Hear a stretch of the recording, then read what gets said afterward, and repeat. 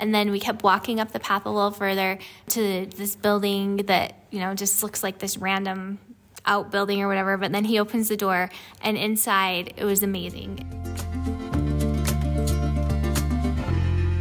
All right, let's jump into part 2 of our Armenian experience. So as we had shared, we had the opportunity to meet with Father Grigor and learn about the great work that he's doing for the Down syndrome community. And immediately from there, we loaded back up in the bus and headed over to another part of Yerevan where we got to go to an orphanage, to where we had the opportunity to go to an orphanage. This is an orphanage. So let me back up a bit. When we started Rod's Heroes, we learned about what happens oftentimes in many of these cultures. And in particular, Eastern Europe is where we were advocating for in the inception of Rod's Heroes. We learned that when a child is abandoned, they will go to what's oftentimes referred to as a baby house. And that's where children, from the time they are born until about the age of 6, go. So imagine all these little kids with Down syndrome, ages 0 to 6, that are there in that baby house. Well, then something happens that just was so, and still is very, just weighs on us. What happens is when those children reach the age of 6, they will go to an adult mental institution. So they will go and be transferred from this baby house to an institution that has individuals ages 6 and up, like no end in sight on that one, and they're all together.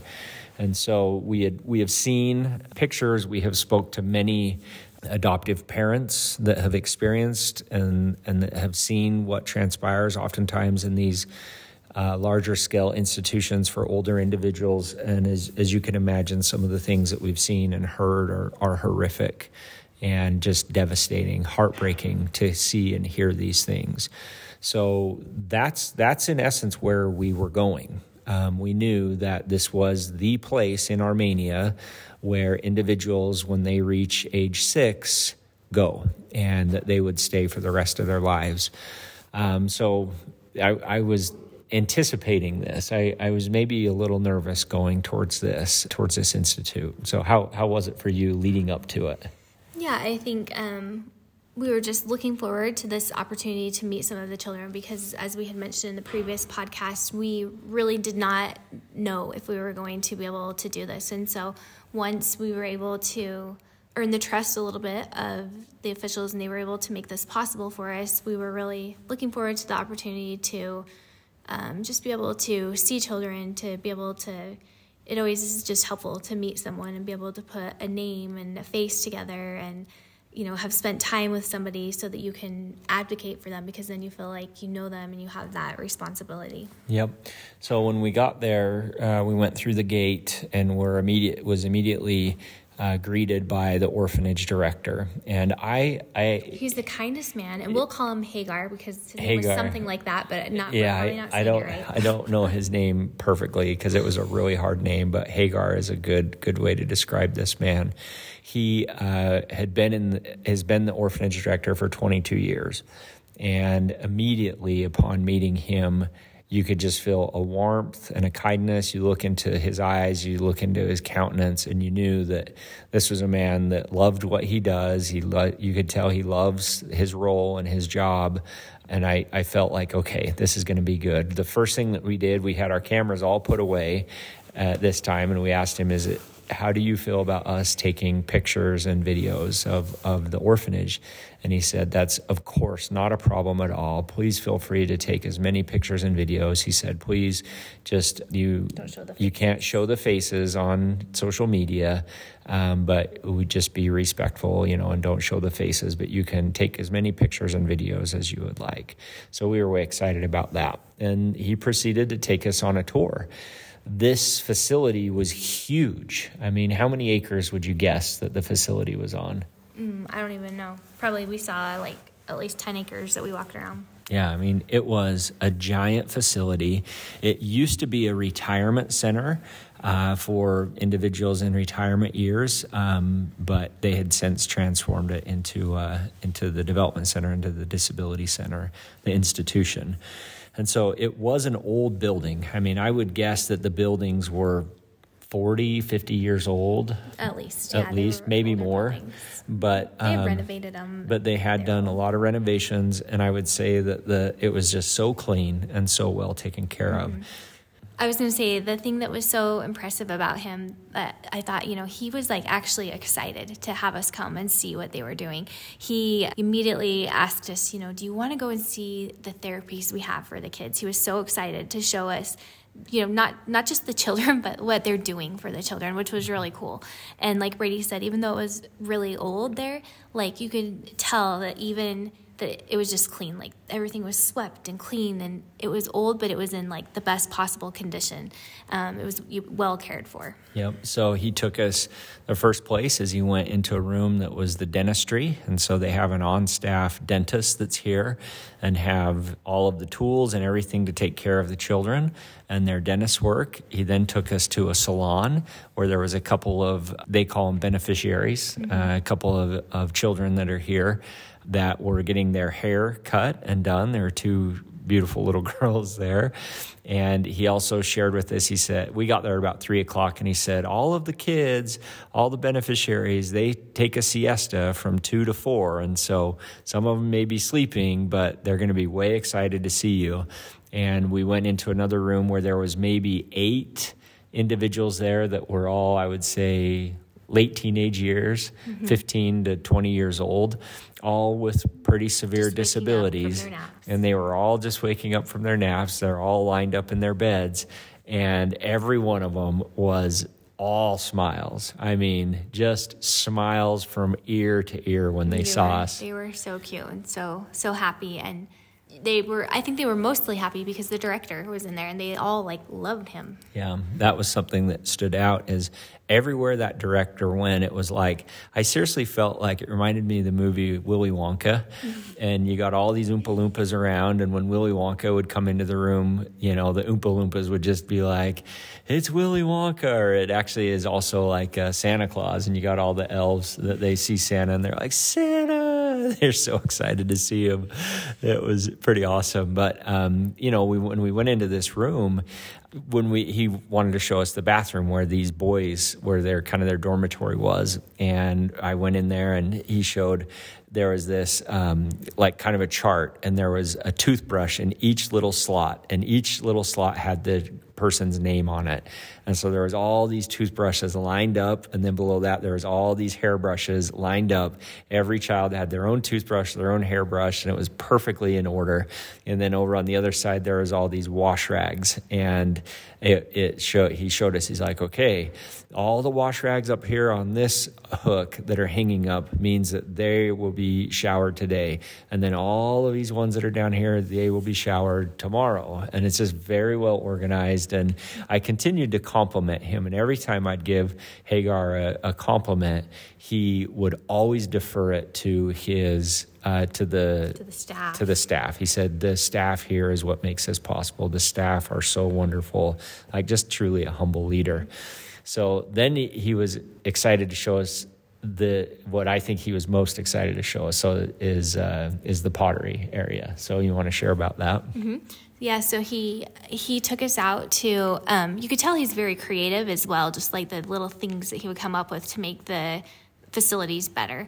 So he took us outside. He asked us if we could go for a walk outside, and he wanted to show us where they received their therapies. And so he took us outside, and we started walking up this path, and it was a little bit of a jaunt, and you kind of had to go a little bit uphill.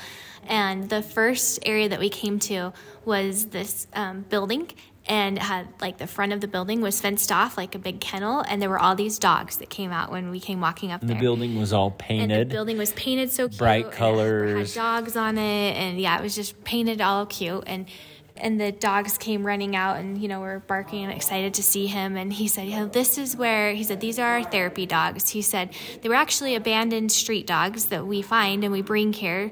And he said, we take all the children's scraps after each meal and we bring them out and we feed the dogs. And he said, and they've turned into our pets. He told us, we vaccinated all of them. That's why they all have a tag in their ear now, because the vet comes and vaccinates all of them for us. And he said, and then we turn them into our therapy dogs. And so he said the kids can come out here and pet the dogs and take care of the dogs. And so he said it helps the dogs and it helps the children. And so that was really cool. And then we kept walking. I want to share a little bit on that as well. Just think how amazing that is, because there's a lot of stray dogs that are out there and just dogs in essence that need adoption as well. And this man has been able to be so creative and find a way to make a 1 + 1 = 4 type relationship, to where these dogs get a home, these dogs have somebody to care for them, and then the kids get to have a pet. And we saw some of the kids come up to the dog kennel while we were there, and they love it. The dogs love them, sweet. They love the dogs. It's just a really sweet experience. Yes, so that was really cool. And then we kept walking up the path a little further to this building that, just looks like this random outbuilding or whatever. But then he opens the door, and inside it was amazing. They had this whole pottery room set up, and they had several of the girls were in there working. The older girls were in there working on their projects. And they have a man who is over. That's his job, is that he does pottery with all the children. And so he was there, and they were so excited when we came in. They couldn't wait to show us their projects. And, I don't speak any Armenian at all. And so it was a little hard, because they were just telling me, grabbing my hand and bringing me over and showing me the things that they had made. And the man that was in charge of the pottery, he actually did speak a little bit of English. And so he was interpreting for us, and he was saying, oh yeah, she wants to show you her creations. And he said, she always makes monsters. And he said, she creates everything and makes it. And then she asked us, what is it? What did I make? And so he's like, then we tell her what it looks the most like. And he's like, so she had grabbed one off the shelf, and he's like, so this one we told her looks the most like a snail, some kind of snail or whatever. So it was just cute to see their excitement and the passion that they have for it. And he was able to explain to us that they each have something unique that they like to make and create, and they create it and paint it, and then he fires it and does it in the kiln and all that to glaze, whatever it's called, then to glaze it and get it ready. And then when they're all the finished product, he takes them places to sell them for the children. So he'll take them to fairs or markets where they can set up little booths and sell the pieces that they make. And he also said that when people visit the facility, they're welcome to come in and buy pieces as well. So we got excited about that, and we all started picking out pieces that we wanted to purchase. It reminded me so much of our dear friend Lisa Eicher and the work that she does in Sandal Gap Studios. And so she has a number of artists, and each one of the artists have a disability, and each one of the artists are adults. Okay, so this is an adult resource, and each one of the artists has their own style, their own specific method of doing art, and it has just come naturally to them, and they each just stick with that style. And so it was fun to see the different styles that the artists had with the pottery that they were making. Yeah, it totally reminded us of Sandal Gap. It was really cool. We were like, this is the Armenian Sandal Gap. Yep. And so when I was in there, I was asking Hagar about there was 3 workers in there at the time when I was in there.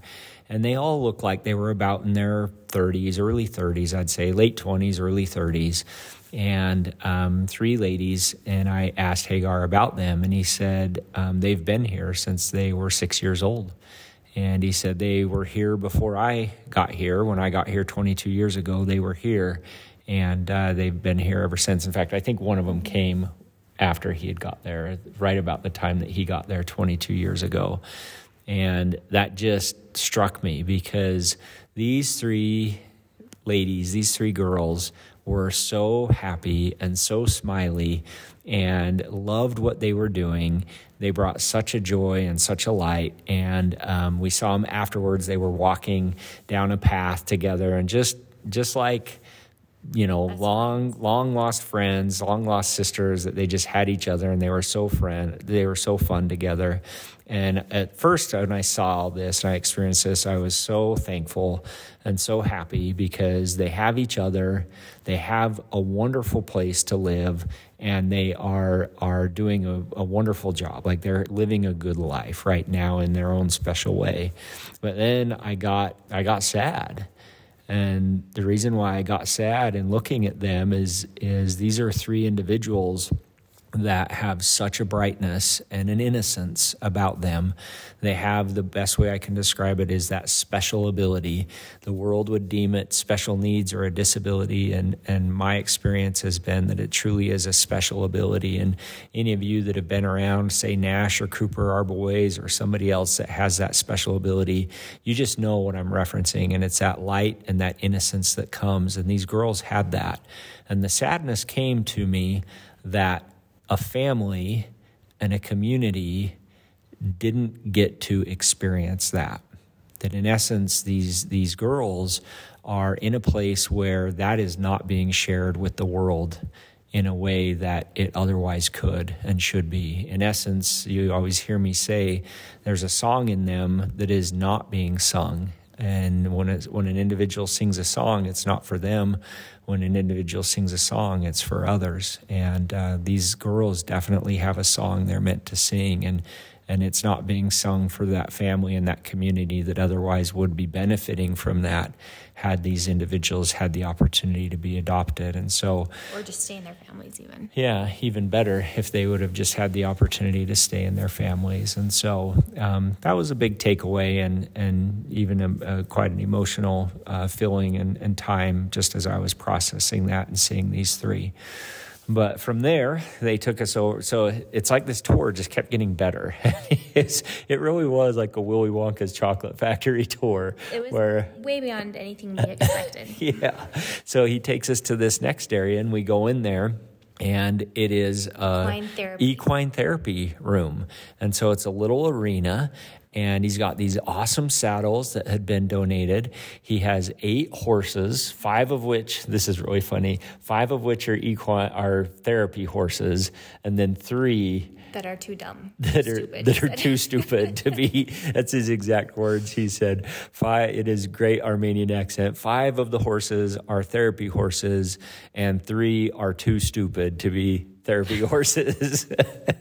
And so I'm sure in Armenian, if he had said it, it wouldn't have been maybe as abrasive about those horses, but that's what the translation came back as.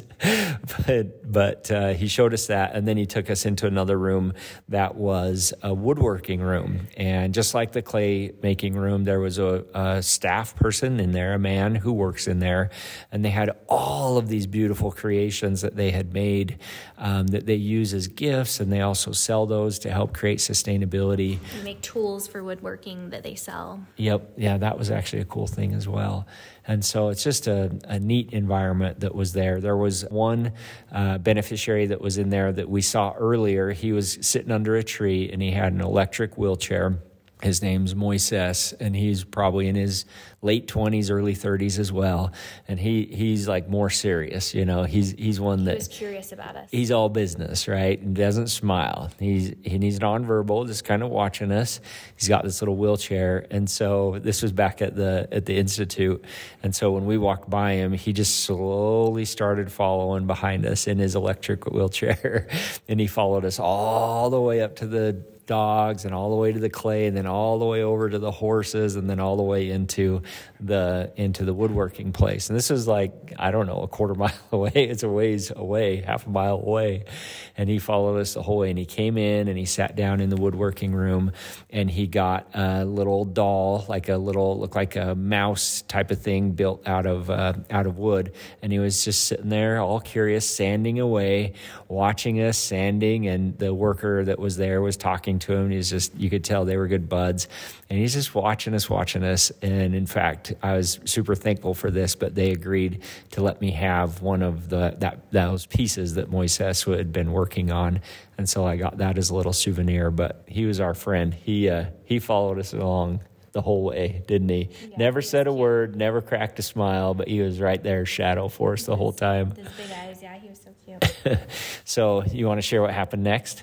Yes, so after we were able to tour the facilities, and he told us that, the great things that they're doing, how they are opening the equine therapy to the community so that other children in the community who need therapies can come in on Saturdays and Sundays and receive therapy. And then he, showed us the garden area that they have and the pasture for the horses and everything. And then we went back down to the buildings and we were able to go in. And, of course, just the hosting here is amazing. And so they took us in this room where they had fruit for us, and we sat down and they gave us water and drink and fruit, and we just had a little conversation. Yeah, one thing that I was going to share is before he took us there, he actually took us into a sensory room.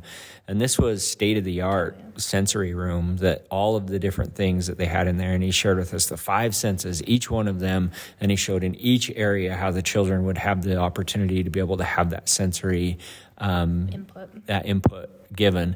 In fact, there was a little boy with autism that was maybe 8, 9 years old that we saw earlier, and he said, just this morning, and he referenced him by name, he was in here and he was loving it. And he was telling all about how this little boy just loved this room and how much it helped him. So just Hagar's the man. Yeah, and just small things like out in the hall. He was so proud of how they had painted in the hall. They had painted this mural of the seasons. So there was a spring, a summer, a fall, and a winter section. And they had tried to add things to each section of the wall that the children could actually fill, so that those who are blind and couldn't see could fill in the hall and and fill that mural. So they had glued leaves on and flowers and just different things that the children could fill. And yeah, it was just endearing to see how proud he was of all the effort that they had put into making this a good place for the kids. Definitely. So as Andrea shared, we took us into a little conference room, and that's one thing that is awesome about Armenia is they are amazing hosts. They have unlimited amounts of fresh fruit and drinks available for you at every turn. And so we sat in there for about an hour or so and just visited and talked with him. And as we were sharing about the work that we do, and in particular for children with Down syndrome, we had asked him, we said, are there any residents here, any beneficiaries that have Down syndrome that are eligible for adoption? And that was one thing that I would say is in Armenia, and I think oftentimes is the case in Eastern Europe, when a child reaches age 6 and they get transferred to the adult institution, they really do, they don't think anybody wants to adopt them. And we asked Hagar if he had had any adoptions, and he said one, a number of years ago. Mm-hmm. And I just thought, my goodness. And so I asked him, are there any children in here who are eligible for adoption that have Down syndrome that we could possibly meet? And he immediately said yes. And he told his staff worker, he said, go get, and I don't recall her name. The names are so hard here for me. But he said, this girl, bring her in here. We want to introduce you to her. He said, she is a dancer. And then he pulled up a video on his phone that showed a play that she was in and the dancing performance that she did, which was amazing. He shared the video with me. We'll do a post about it in a while. But, so a few minutes later, in walks this. How old would you say she is? She was 13. She looked a little bit older, but I think they said she was 13. When I had originally saw her, I thought she was Nash's age.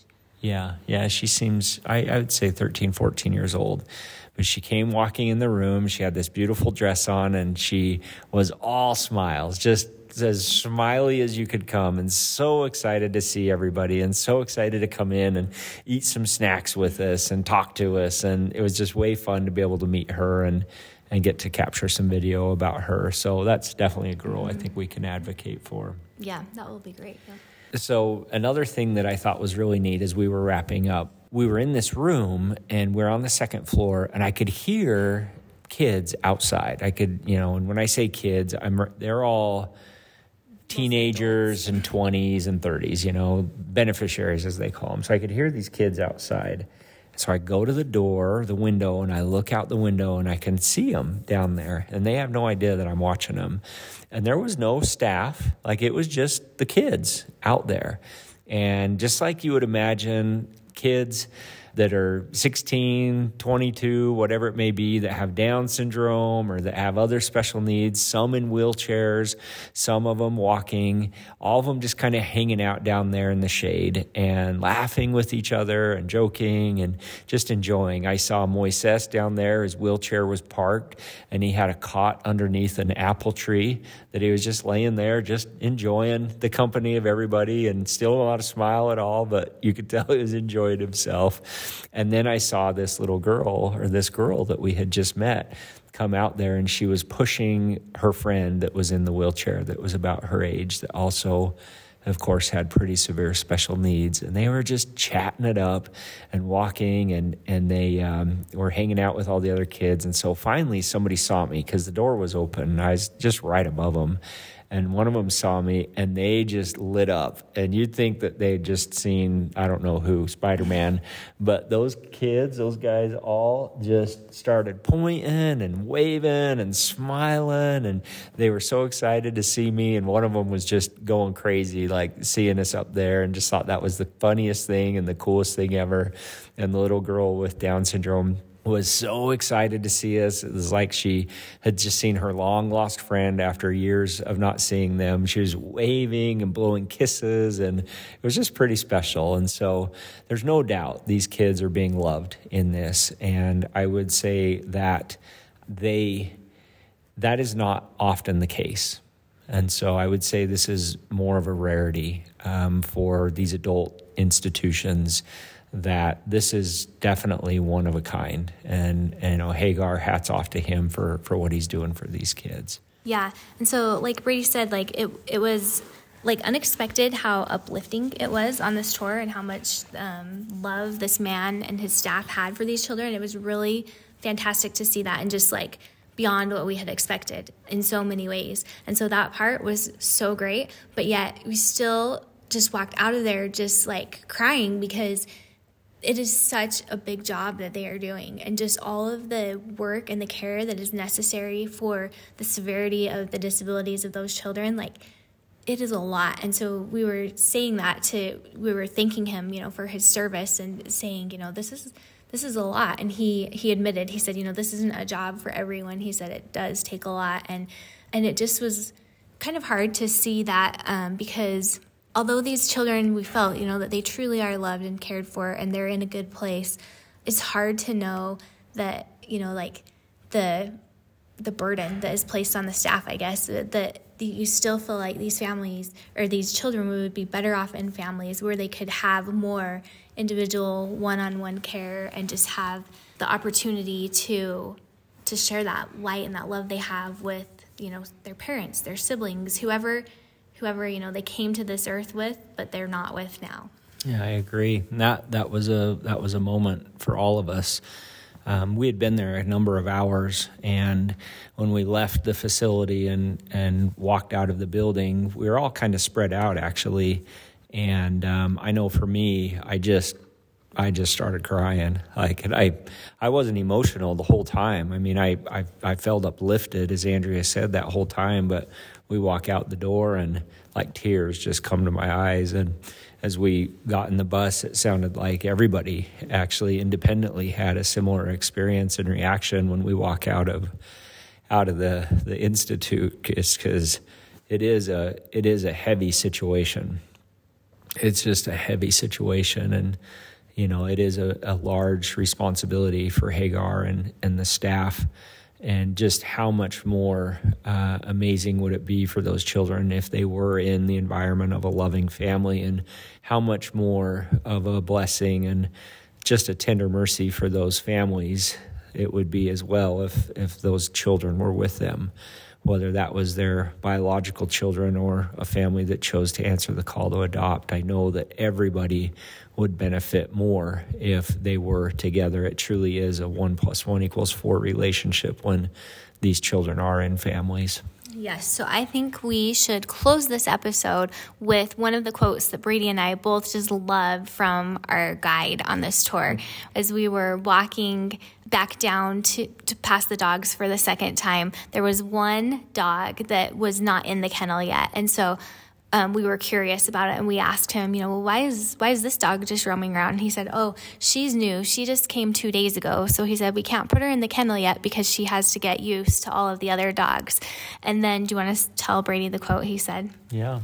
He said, and it was just almost kind of in passing as he was walking, he said, if the kids will be nice to a street dog, they will be nice to each other. If they will treat a street dog well, they will treat each other well. And it was kind of a tender mercy. Thought that was a really good nugget of wisdom, and just kind of enveloped all that he was doing there at that facility, where he's taking somebody who needs love and he's giving them love, and in their own special way, they're sharing that love with others and being able to flourish there. So that was kind of awesome to hear him say that. That was, truly was.